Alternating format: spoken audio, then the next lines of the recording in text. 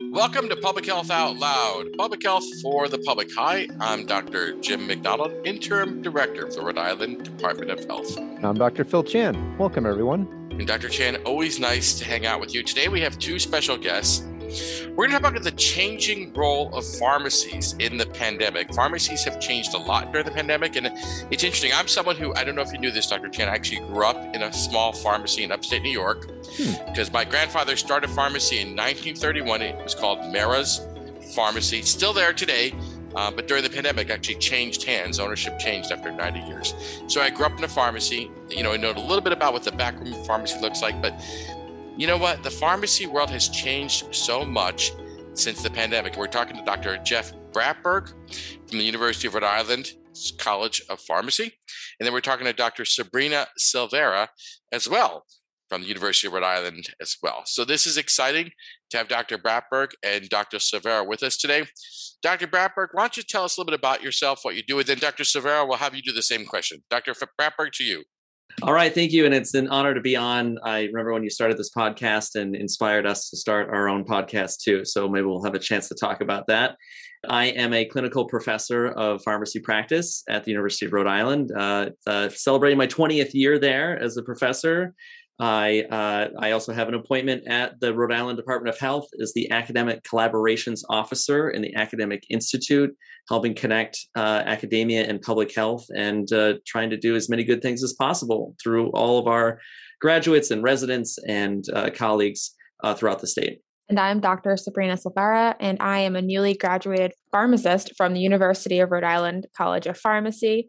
And I'm very excited to be on this podcast. Public health has been something that I've been really interested in throughout pharmacy school, and I'm looking forward to expanding that training in my role as a pharmacist within my residency that's starting up this summer. Well, welcome both, Dr. Bratberg, Dr. Silvera. Thank you so much for joining us.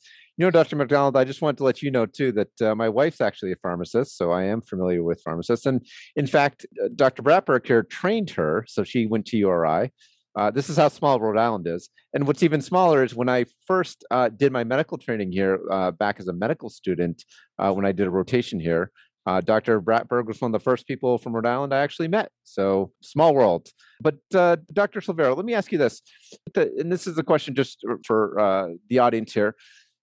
Pharmacists, we tend to think of individuals that dispense medications, give out medications. But talk to us about what, the role of a pharmacist in general. Is it only about giving out medications? Do you do other stuff? What's it like being a pharmacist?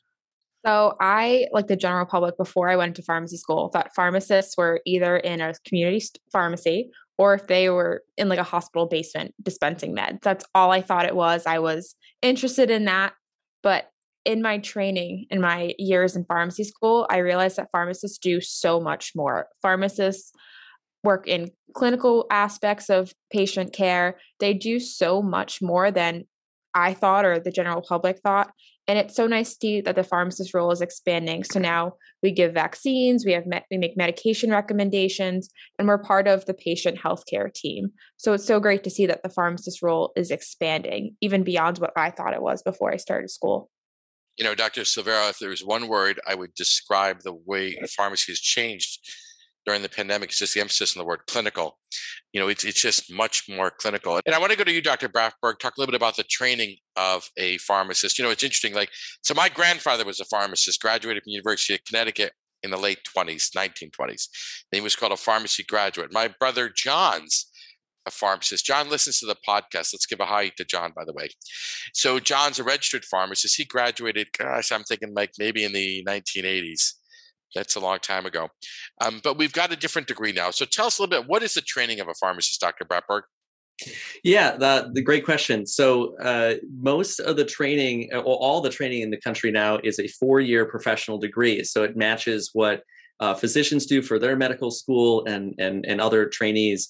At the University of Rhode Island, we have what's called a 06 program, which is sort of a unique role. We think we draw a lot of people for that.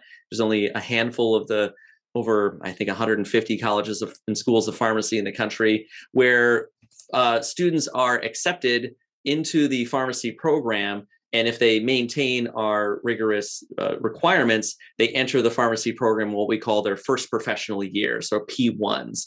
And so then they're in pharmacy school for 4 years. Most of the other schools in the country and colleges actually are a 4-4 program. So they go to school for 8 years. They get a bachelor's degree, and then they enter their professional program. Some programs are accelerated. Like there's ones in the region that are 3-year accelerated pharmacy programs. And then as Dr. Silvera is entering in her residency, there are postgraduate residencies. They aren't required like physicians, but they are becoming more and more popular. And those residencies also enable pharmacists to specialize in psychiatry or cardiology or infectious disease or critical care, which were my specialties. And increasingly, there's also fellowships. A lot of our students go do fellowships. It's interesting in terms of postgraduate training, we're in the top 10 of the pharmacy schools in the country to match this year are the same match that residencies do for physicians, to match our students into fellowships or postgraduate residencies. So that's a really big honor to show how great our training is at URI. Yeah, thanks for saying that. I mean, Dr. Bratberg, I couldn't agree more. Dr. Silvera, you've been working at a hospital outpatient pharmacy. Maybe you could just share a little bit what that's like. I don't know, any stories come to mind? Any thoughts on that? Yeah, I've been very fortunate to work for an outpatient hospital pharmacy for the past couple of years, and I really enjoyed my time there. At the time, a student pharmacist, I was able to go counsel medications for patients that are getting discharged. So I'd go up to their bedside, I'd have their bag full of prescriptions that they were going home with, and I was able to go through each medication with them. And I thought it was really helpful for a lot of patients. I could talk to them about side effects or if they had copays and what we could do to help. One story that really sticks out is we had this patient who was admitted for an overdose as well as sepsis due to the patient's use of different illicit substances. The patient had overdosed on multiple different substances, including opioids. So we were trying to get the patient some naloxone to go home with. And it's something that we do constantly. We have a standing order that we can prescribe naloxone to our patients that are getting discharged. And I told Dr. Bratberg about this, that the patient, because they had mass Medicaid insurance, they only covered brand name Narcan. We were unable to give her prescription because we didn't stock it anymore now that we have a generic. And it was something that really stood out to me because I was on my public health rotation and I was like, wow, I'm doing everything I can to get this patient the naloxone that they need to go home with to prevent any serious complications from another overdose. And I couldn't. And I told Dr. Bratberg about it, and we ended up getting in touch with Mass Medicaid or Mass Health, and they changed their formulary so that they now cover generic naloxone. And it was this whole spiral, but for me, it was really the importance of talking to people and having those connections to promote public health. And that's something that was really important to me. It's something that I learned while in pharmacy school. Yeah, thank you, Dr. Silvera, for that. And let me ask you this, actually, if you don't mind. So going to pharmacies. So pharmacies, I think, one thing I've been really impressed upon press during the pandemic is how we've leveraged as a state and really as a country, both the location and the resources of pharmacies in general. But can you talk to us a little bit about how pharmacies themselves have been a touch point in terms of people accessing healthcare, and even how that's evolved over time? And, if this includes just like the CVS or the Walgreens of the world, or how pharmacies have evolved to be this access point for healthcare. So if pharmacy started off, as Dr. McDonald was talking about, as small business owners, much like physicians were before they joined small and large group practices and things like that. So they sort of evolved from the small business to larger chains, to supermarket pharmacies, independent pharmacies. And I think what the pandemic has shown is they said, okay, where do we deliver healthcare to people who, to the majority of the country? 90% of people in the country live within 5 miles of a pharmacy. And the interesting thing is when you think about COVID vaccination, which Rhode Island leads the nation in, 3/4 of the population of the country, and probably a larger number in Rhode Island, got their vaccine from pharmacies. I got one of my vaccines from a pharmacy. My partner did. My kids did. And again, we don't have a law to say that pharmacists in Rhode Island can give pediatric vaccines, but the federal government said, this is so important, we need to do this. We just got approval for booster vaccines for 5 to 11-year-olds, I guarantee you I'm going to bring my kids to the pharmacy to do that, because not only are pharmacies accessible, open on weekends, open for appointments, for walk-ins, but you can get testing done there. Huge role for COVID testing, COVID vaccines, other vaccines. I expect that we'll try to maintain some of those public health emergency authorizations to allow pediatric vaccines. Other states have done that recently to say, wow, this was great. Pharmacists like this. And we got paid to do it, just as any other healthcare professional delivering vaccines to do that. One aspect that has really expanded care has been collaborative practice agreements, and I've been involved in a lot of those for naloxone and buprenorphine to treat substance use disorders. The more that you have the ability to walk into a place and say, I'm ready for care, refer me to care, deliver care, test me, the more that we really expand the public health role of the pharmacist. Dr. Bratberg, let me ask you this. We've actually been talking about this a little bit last couple weeks here, but you've also been an advocate for states to issue standing orders so that pharmacists can play a role in treatment for substance use disorders, as an example. Can you talk to us about what a standing order is and how pharmacists are stepping up in this regard? Yeah, so I think we all know that care is provided optimally when you have a team, right? When you have experts. Pharmacy plays the medication specialist expert. You have public health, you have social work, you've got maybe physical therapy in some cases, the physician, the nurse practitioner, the nurse. All these folks work better in a team when they have access to the information. When people collaborate, we also can expand care. So standing order is where an authorized provider, prescriber says, I think that pharmacists or nurses under this condition can actually dispense naloxone. Here's the need. Here's when you do it. We'll sign it under Dr. McDonald's name or Dr. Chan's name. And that's what we can do in the state. And we can do that through both standing orders to say, we can administer vaccines, right? Standing order for COVID vaccines or for measles vaccines or flu vaccines. We do those through sort of vaccine protocols or standing orders. But it can be collaborative practice agreements, not only for naloxone, but also for buprenorphine, to say, let's work with physicians under the emergency regulations to increase access to life-saving medications for opioid use disorder, and to make sure that the provider, who's a data waiver provider, and the pharmacist, who also has the equivalent addiction medication training, work together to give patients access to these medications. As many touch points as possible. We know that when people want to get treatment, there's no reason to delay their care, and pharmacies and pharmacists play that role to fill that gap. And Dr. Bratberg, let's just follow up on that a little bit. I think about the pandemic, it really did change the role of the pharmacist. Really one of the things I saw is just, the pharmacist role changed dramatically. I just really saw they became more clinical. And I thought it'd be kind of fun just to chat about that a little bit. What did you see as you saw the pharmacist change? So just Dr. Bratberg, what are your thoughts on that? Well, I found myself, as the sort of public health role I am in, both at the college and having taught for a long time and know a lot of pharmacists in the state, they're saying, hey, how do we train our technicians to give vaccines so that we can do testing? What's the latest information? Many people said, I love the information that's coming from the health department. I trust it. It keeps me up to date. I'm super busy because not only did the pandemic close a lot of primary care offices and delay a lot of care, pharmacies stayed open. If there was a place that you can get sort of free expert information, it was the pharmacist. You could call them, they were open. You could stop in, they're wearing masks behind plexiglass, but they were open at a time when physician offices weren't. And so I think it was this realization to say, well, you can't go to the office to get tested, but you can go to the pharmacy. You can even drive through the pharmacy. And if you can get a test there, wouldn't it be great that when we have treatments like we do now with antivirals, that not only do they have them in stock, but they could actually, through standing orders, prescribe them. And so we're pursuing those kinds of things. And to say, well, what other kinds of tests to treat models do we have? We actually have a theme issue for our the largest pharmacy journal in the country, for which I'm associate editor, the Journal of the American Pharmacists Association. We have a special issue on test to treat.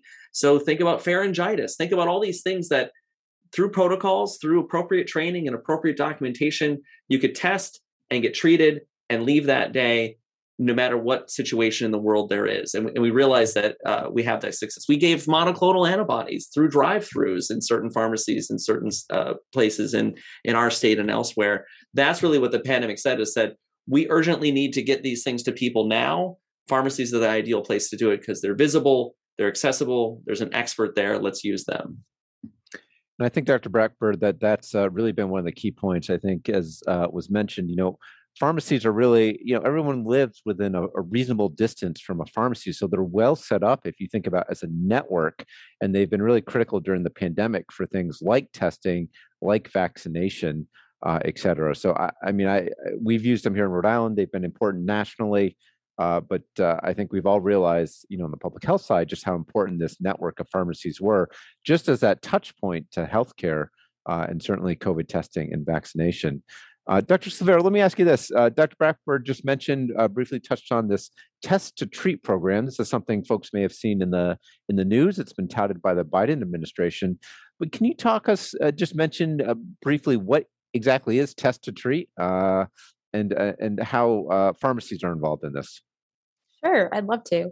So test to treat is this great ideal strategy that we'd have where patients would go to the pharmacy, get tested for COVID-19. If they were positive and they met the recommendations or the qualifications to be prescribed an antiviral treatment for COVID-19, then we could have a pharmacist or an advanced practicing prescriber provide that comprehensive checklist evaluation for the patients, make sure they're eligible, prescribe it, and then dispense that antiviral treatment right there at the pharmacy. I don't think we're quite at the place that the Biden administration wants us to be right now, just because there's a lot of what if questions that we have because we don't all have access to the same system. We may not know if someone has possibly, like we were talking about earlier, like their kidney dysfunction, if that changes their dose. So there's a lot of questions like what ifs that we have as pharmacists, but ideally, if the patient could go get tested, prescribed, and dispense this medication all at one location, it would be perfect. And people would have even more access to these treatments and hopefully have an easier course if they were sick. Thank you, Dr. Silvera. I want to move now to Dr. Brackberg. So Dr. Brackberg, one of the things you and I have talked about in the past is, it's interesting, pharmacists often work for corporations. We don't have corporate practice of medicine in Rhode Island, but we sure do have corporate practice of pharmacy. And one of the things I just wonder about is, we do have a shortage of healthcare staff. We have a shortage of pharmacists. And sometimes I worry that we're asking too much of pharmacists. It's kind of funny. I tell you, I grew up in a pharmacy. I tell you this day, I can still remember the smell of green soap and that little brown, paper when you wash your hands and just remember everything about growing up in a pharmacy. But it's changed so much. And, filling a prescription is still a really core function of a pharmacist, but there's just so much. What are your thoughts? Do you worry a little bit that we're overwhelming the pharmacist right now? What are your thoughts on that? I always like to, whenever I'm talking about pharmacists, especially to other professionals, I want to say all of healthcare is affected by this pandemic. All of healthcare is affected by corporatization, both inpatient and outpatient and all of these things. Now, we do see the successes that we need to sustain, and maybe we need regulatory change for those things. One corporation headquartered here decided to give all of their pharmacists a lunch break. That's an important thing. That's an important concession. I think they're hiring like mad. And I actually just had a conversation today to say, yeah, there's a lot of pharmacists who are retiring early. They've got burnout. They see other opportunities. They take them. And while that shifts, I think the advantage to that is that my graduates, who I want to have the best job that they want and the one that they will like, is to say, now there's leverage on our grads with the most advanced clinical training to say, look, I demand these kinds of things because there's been such turnover. And so now we have sort of a younger workforce making these demands that sort of reflects the greater labor force in general to say, look, we're going to unionize, or we're going to, I'm not saying pharmacists union, but, find the ways to say, look, I want to use this training. Let's figure out how we can automate certain things, or I can do my best when technicians can do X, Y, and Z. Or if I have this technician to pharmacist ratio, or if I have a lunch break, or if I don't have to work 13 hours, we're figuring out the financing differently and trying to regulate pharmacy benefit managers, which are sort of an intermediary between the pharmacist and the insurers. I think we're trying to pass bills that say we should get reimbursed for the cognitive services and the conversations we have with patients. We're on the cusp of passing pharmacist prescribed hormonal contraception with a payment modality built into the statute. That's fantastic. It's only going to happen if we get paid for our services. So it's great that we're accessible and visible, one of the reasons testing and vaccination and treatment works for COVID-19 is because we are getting paid for all those things. So we need to duplicate that success to make sure that people stay in their jobs. And we have lots and lots of pharmacy students graduating. And I think that, we're going to see this blip go away and end up delivering better care to patients and more quality care with more satisfied workers. Yeah, thank you, Dr. Brackberg. And I think you touched on this, but the future of pharmacies in general. We see minute clinics at CVS. We see healthcare delivery more and more being embedded in some of these pharmacies. I mean, is that the future of pharmacies? Where do you think we're going? And let me ask you this. I think certainly, as a physician who also, feels overworked at times, it's great to have pharmacists, working on things like this. Do you think it takes away from the care of the patient at all without patients seeing the physician per se in this case, or how do you think about that? That's a big question and probably deserves a whole other podcast, much like my podcast called The Regimen that we do for my public health rotation. People can sign up and smash that subscribe button. I would like to see pharmacies, they're still accessible. They still need a brick and mortar, but we've got such an emphasis on telehealth, on telepharmacy, telemedicine, whatever you want to call it, to say, maybe somebody walks into a pharmacy and they say, my job is not to diagnose you, but I can connect you with Dr. Chan or Dr. McDonald here, who's the on-call primary care or specialty physician who will figure out what you have, maybe delegate the authority for me to do a physical exam because we can train people to do that. Maybe we can do some labs, some rapid tests there, and we have sort of tests to treat with the physician involved, with sharing of information. And maybe there's a private room so that a lot of the public health problems we have really are problems of privacy and stigma. And so we can provide instead of a wall of medications, we've got a wall of appointment rooms, and pharmacists are staffing them or other healthcare personnel. And we're being able to test and monitor and treat and do those kinds of things. Again, if we get the ability to prescribe contraceptives, maybe there are independent pharmacies or other pharmacies will say, we need a room because now we have a model of clinical care to provide that contraception, or we're going to have medication administration. So we're going to have protocols to say, go to the pharmacy to get your monthly injection of X, and maybe you get a telehealth mental health referral or mental health care at the pharmacy in that room. There's lots and lots of models that I think we're seeing that the pandemic has shown. And hopefully the goal here is to reduce disparities and provide access to care for people who don't typically have that care. Well, interestingly enough, we've come to the end of our time together. Just quite fascinating here really quickly. We've learned a lot about the pharmacy world. It's been great to see the pharmacy world, just quite frankly, adapt and expand. And I think that's part of what the future looks like. It's not just a place to get your medicine filled anymore, not just a place to pick up a Hallmark card or a Russell Stover box of candy. You can get a vaccine, you can get a test for COVID. It turns out you can actually get your Paxlovid and other treatment there as well. So a lot of fun things going on in the world of pharmacy.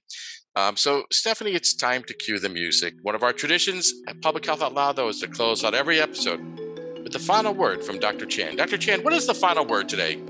Thank you, Dr. McDonald. And I'd like to end by thanking Dr. Brackberg and Dr. Silvera for your time. And thank you for all your work in general on behalf of the Department of Health. And in closing, I want to leave our listeners with a moment of Zen to consider throughout the rest of your week. And here it is from one of my favorite people, Barack Obama.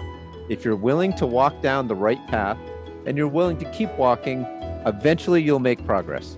Thank you all and be well. I want to thank Stephanie Menders, our executive producer, Carol Stone, our technical director. I'm Dr. Jim McDonald. Have a good and keep up the great.